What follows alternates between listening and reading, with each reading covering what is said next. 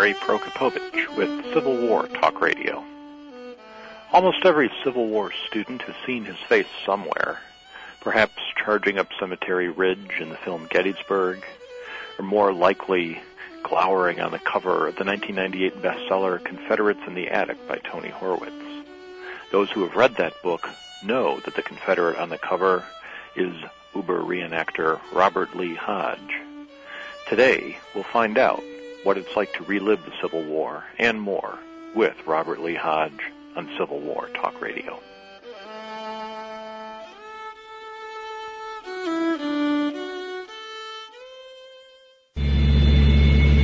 Onboard computers to improve fuel efficiency and reduce emissions. Check. Acoustic and optical wayside monitors to enhance safety. Check. Robotic systems to measure track geometry. Check. GPS tracking and tracing systems. Check. Sounds like a rocket or a jet getting ready for takeoff, doesn't it? Actually, it's something just as technologically advanced. A freight train. There's a new world of technology riding the rails that makes today's freight railroads more fuel efficient, safer, and cleaner running than ever. With wireless communications, transponders, and trackside readers that can pinpoint a shipment's location at speeds of up to 80 miles an hour, North America's freight railroads are driving the technology required by today's businesses and consumers. And with everything from apples to computers moving by rail, we wouldn't have it any other way.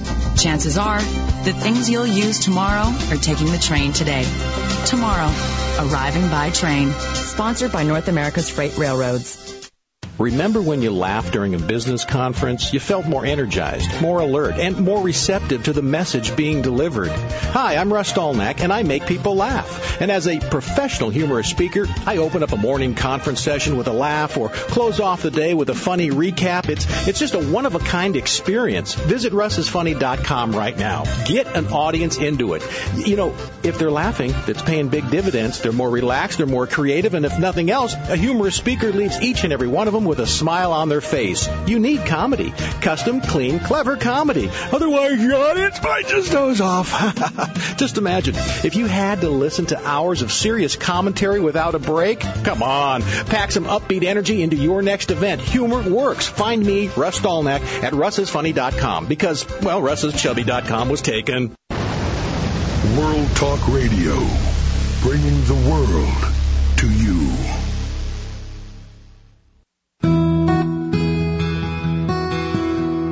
Welcome to Civil War Talk Radio. I'm Jerry Prokopovich at East Carolina University in Greenville, North Carolina, coming to you from the marvelously attractive Brewster Building on campus, speaking, however, only on behalf of myself and not for the university or the state of North Carolina or the department or anyone but myself.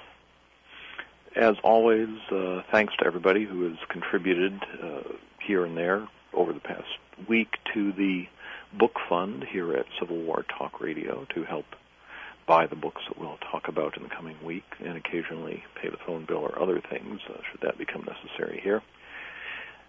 This week, our guest is someone you've seen in all probability on the cover of a well-known Civil War book, Confederates in the Attic by Tony Horwitz.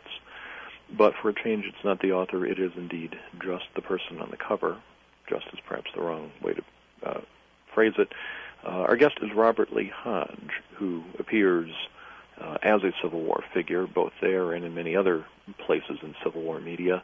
And we're going to find out something about how one develops that niche in Civil War studies. Robert, are you there? Yes. How are you doing today? I'm a bit tired. I was up in Nashville last night and went to Shiloh this morning, and I'm back in Alabama right now. So, I assume by modern conveyance, not marching.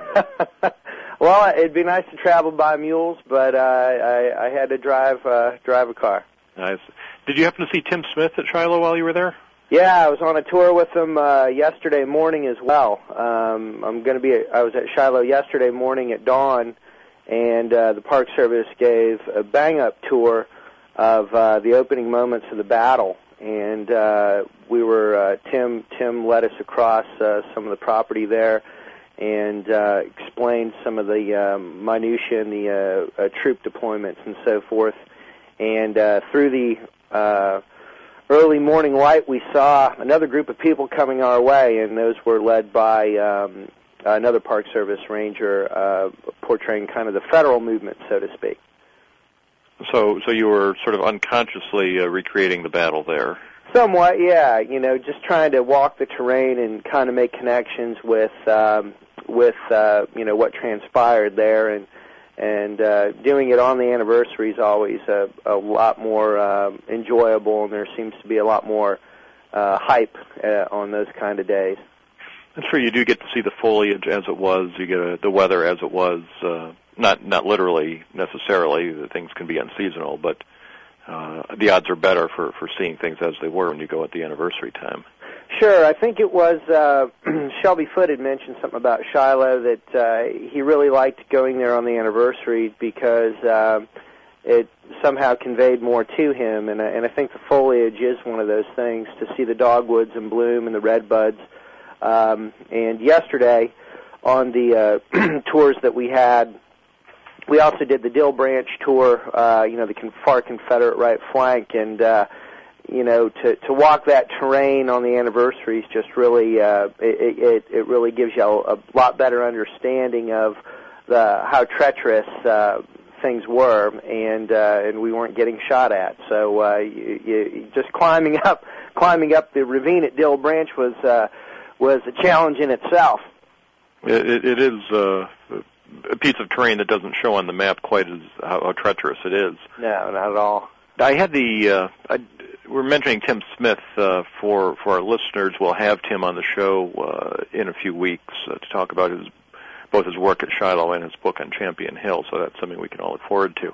I met him a few years ago when I was giving lectures with a group that was traveling by steamboat on the river, and we approached Shiloh as Buell's forces approached it, coming downriver and stopping at the landing and getting off right where they got off. And that was, for me, a transcendental Civil War moment to be sailing on a period or late 19th century steamboat and seeing the battlefield as Nelson's men would have seen it crossing the river and the rest of Buell's army. Right. You mentioned transcendental. I think that's kind of an appropriate term, for going to these places, particularly on the anniversaries, and not to get too spiritual or ghosty or anything like that, but somehow there's more of an oomph or a connection there on those days, and to have a little bit of knowledge, in the back of your head when you're there, can be very helpful, and using the books as kind of the keys to opening the doors to these places. Because for, I think, a lot of people, often they go to the battlefields, and for the layman, perhaps more so, the occasional buff, they may just look like fields to them, and unless you have that kind of the a little bit of the bookish background, it's harder to make those connections at times. I would agree with that, but let me throw this idea out. Ghosts is a powerful word. My own interest in the war was triggered by a visit when I was 10 years old to Antietam with my family, and it was November. It was not the anniversary season. It was the foliage was gone, and there were almost no visitors at the field that day. And the rest of my family were just as you described, people who saw only fields. I'm not even sure why we stopped there. My parents weren't Civil War buffs by any means. But I was just completely seized by what I saw there. I don't know if it was what I learned in the Visitors Center, but when I saw the Dunkard Church and the sunken road and the woods, everything just... The connection was hard to describe. It was as if the ghosts were there. I was totally captivated by it. Sure. And here I am talking to you today. How did you have an interest when you were a child in the Civil War? Yeah, very much early on. I'm named after Robert E. Lee, and I'm born on the same day as Stonewall Jackson. And knowing those things as a 4-year-old, I warmed up to those things, and I wanted to know more. And had my older brother's hand-me-down figurines. I believe it's the blue and the gray set from Sears. Marks might have manufactured them. I'm not sure. They did. I got those the Christmas after I went to Antietam. My parents bought them for me, and I still have them. They're marvelous figures. Yeah, it's funny, you know, that those tools, those objects, become, you know, great friends to you as a child. And I remember all the figures and the forms, and they probably, from a visual standpoint, probably did more to put the bug in me. It was always very visual based for me. Since we have plenty of time to chat, which one did you like best of those figures? Well, of course, I'd lean towards the gray, and usually it would be a fellow with a bedroll on. There's a fellow kneeling who's got a kepi and a bedroll on, and his trousers are bloused into his socks. And he's shooting. And he's shooting, and I liked him quite a bit. And then there was another rebel who had a slouch hat on and was running with his, I believe the gun was in his left hand, and he was running with his right kind of hanging down. He had one foot up in the air, and his trousers, again, were bloused and the bedroll, and he had a slouch hat on. And now, his Union counterpart was the figure running with one foot back, is holding his rifle sort of perpendicular to his body. And I always thought he had so much less personality than the Confederate one. That's probably where part of my gray bias comes in. You know, I look at, there's something very visually alluring, so to speak, and I think that's probably where the gray bias comes about. To me, the gray looks a little bit more like citizen soldiers, and you know, of course, homespun, but you know, that it kind of ties in with, you know, what we would think of perhaps, at least by some academics, as perhaps Southern mythology of the war, the ragged rebel fighting against all odds with Robert E. Lee. And, of course, those things are true at times, obviously. But I have a bit of a trivia question for you. You know, that federal counterpart you mentioned, what Corps badge is he wearing? I'm trying to remember if he had the club or the diamond. He had most of the ones that have Corps badges on them will have 6 Corps. Okay. Yeah. Now that's interesting. I'm trying to remember. I don't happen to have actually I have one of the figures here in the office with me, but it's a Confederate cavalryman. Right. The one with the kepi. Oh, okay. Although they molded them in blue and gray in some cases. Sure. Yeah, I don't think that this kind of trivia would probably get me many dates in college. Well, let's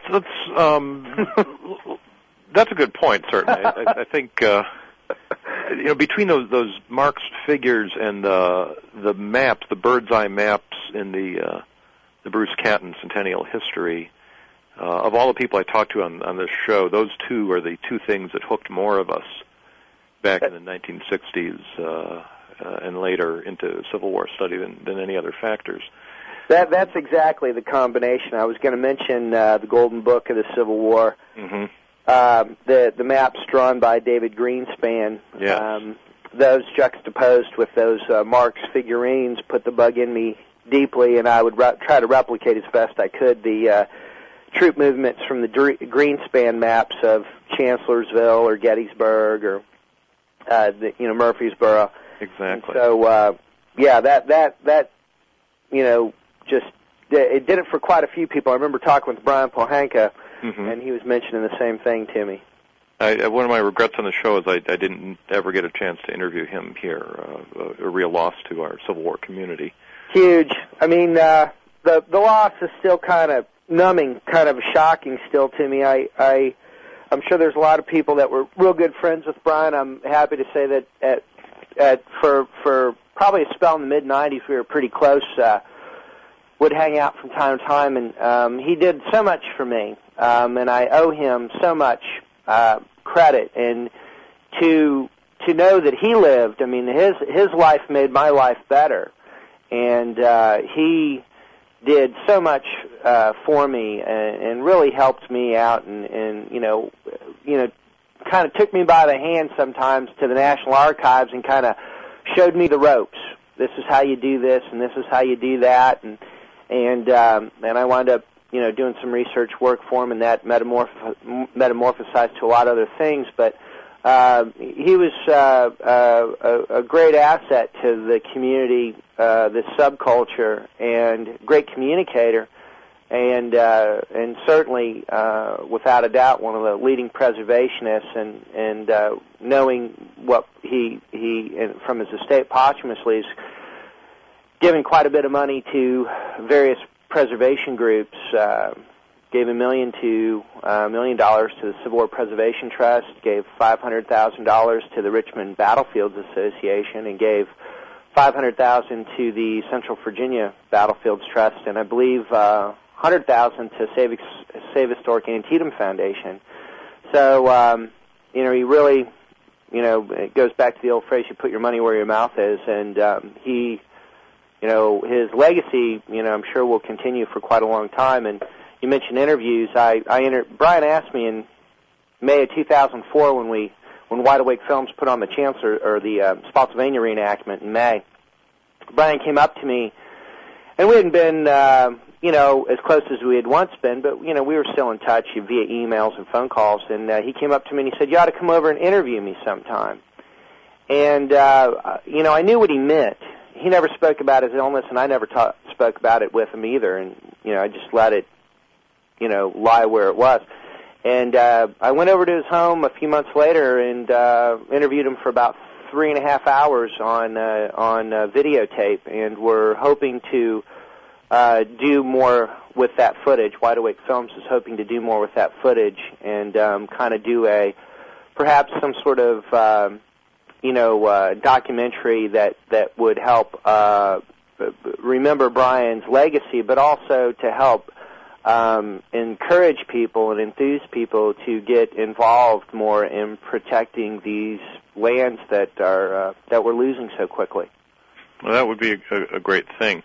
You're involved with Wide Awake Films. I know we talked to a couple of the principals a few shows back about some of the wonderful productions that come out of there. What's your role with Wide Awake Films? Well, I'm a third owner of the company with Shane Seeley and Ed Lydecker. We're kind of like to call ourselves the Three Musketeers, I guess, and we have, really it's kind of a dream come true. I've been able to make a few Civil War products with Shane and Ed so far, and we hope to do a heck of a lot more, especially before the 150th anniversary comes up. And I remember my mom asked me when I was about 9, what do you want to do when you grow up? And I had just seen the newer version of the Red Badge of Courage on film. Was it Richard Thomas? The John Boy Walton did the remake of it, and of course that's not nearly as good as the Audie Murphy version. But I remember seeing that as a child, and I was really enthralled by it. And I told my mom, I said, I want to be an art director on Civil War movies. There's a specific niche there. yeah. I don't know if it'll. It might be in a bread line or a soup kitchen or something. But I've really been fortunate to ebb and flow away from that at times, but it's always come back to me, and to be able to work with Shane and Ed and to do the things that we've done and to hope to do a lot more of them, is a real dream come true, and I'm very fortunate to be able to do this. Although it's a struggle, I'd always probably shied away from business and math and things like that in school and in college. I wanted to paint and write and kind of be a little bit more creative, and so now I'm learning from the School of Hard Knocks on how to balance things and learn a little bit more about the business side. It's not nearly as fun, but you have to have that discipline once in a while. It's true that's part of any of the fun things we do is also making them pay. Right. Well, I'd like to talk more about this. We're going to take a short break here on Civil War Talk Radio, and we'll come back in just a moment with Robert Lee Hodge and find out more about how one can relive the Civil War on Civil War Talk Radio.